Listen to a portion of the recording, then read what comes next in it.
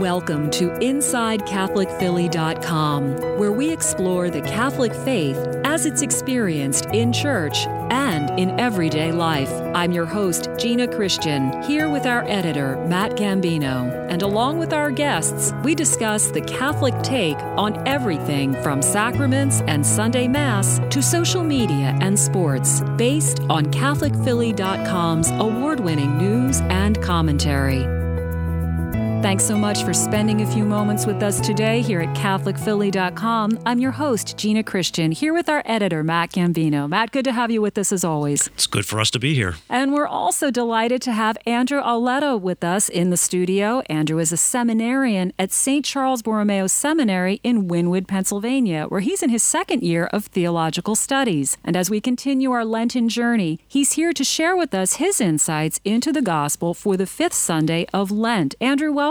Great to be here. Thank you. Great to have you. And you've done a little digging into the Bible. Literally, haven't you? I have. I graduated from Penn State University in 2015. And during my time there, I was able to do an archaeological dig in Israel. So it was a really incredible experience. We were on the Bay of Haifa in the old city of Acre. And we were on this little tell. It's the mountain that you're digging in. And we dug through basically 1,500 years of history before Christ. So it was a really instrumental part of my vocation, because I met a Catholic priest on the trip, and he was able to give me his perspective of both being a priest and somebody who is really interested in history and archaeology. So that was right up my alley. What did you find? Oh, we found all different types of things, like little pieces of pottery, animal bones, what they call metal slags, basically for a blacksmith at the time. If he was hammering some steel or iron or whatever time period he would have been in, their little pieces would have sparked off and then gradually over time collected and form another substance. So they called that metal slag, and we were able to use that to date specific times that we were digging through. Fascinating. Oh my goodness. Well, let's see where the Spirit leads us this week through His holy word. Matt, what is the gospel passage for this Sunday? Our gospel passage is from the Gospel of John, chapter 11, verses 1 to 45. In this gospel, Jesus raises Lazarus from the dead. Jesus learns his beloved friend Lazarus has been dead for 4 days when he returns to the family home and tells Martha,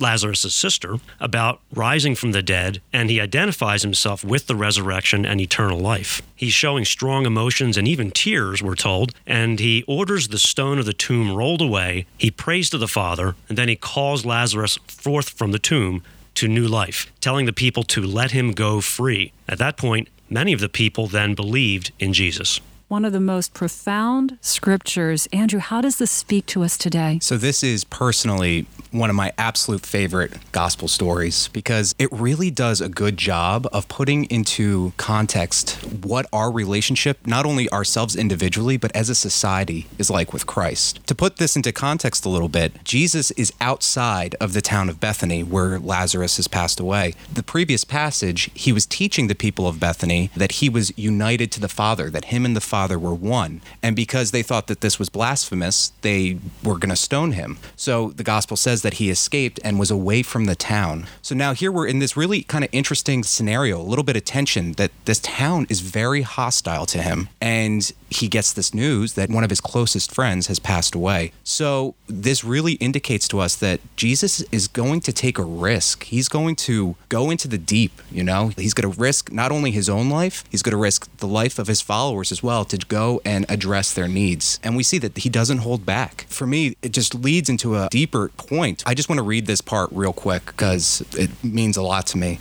When Jesus saw her weeping, and the Jews who had come with her weeping, he became perturbed and deeply troubled, and said, "Where have you laid him?" They said to him, "Sir, come and see." And Jesus wept.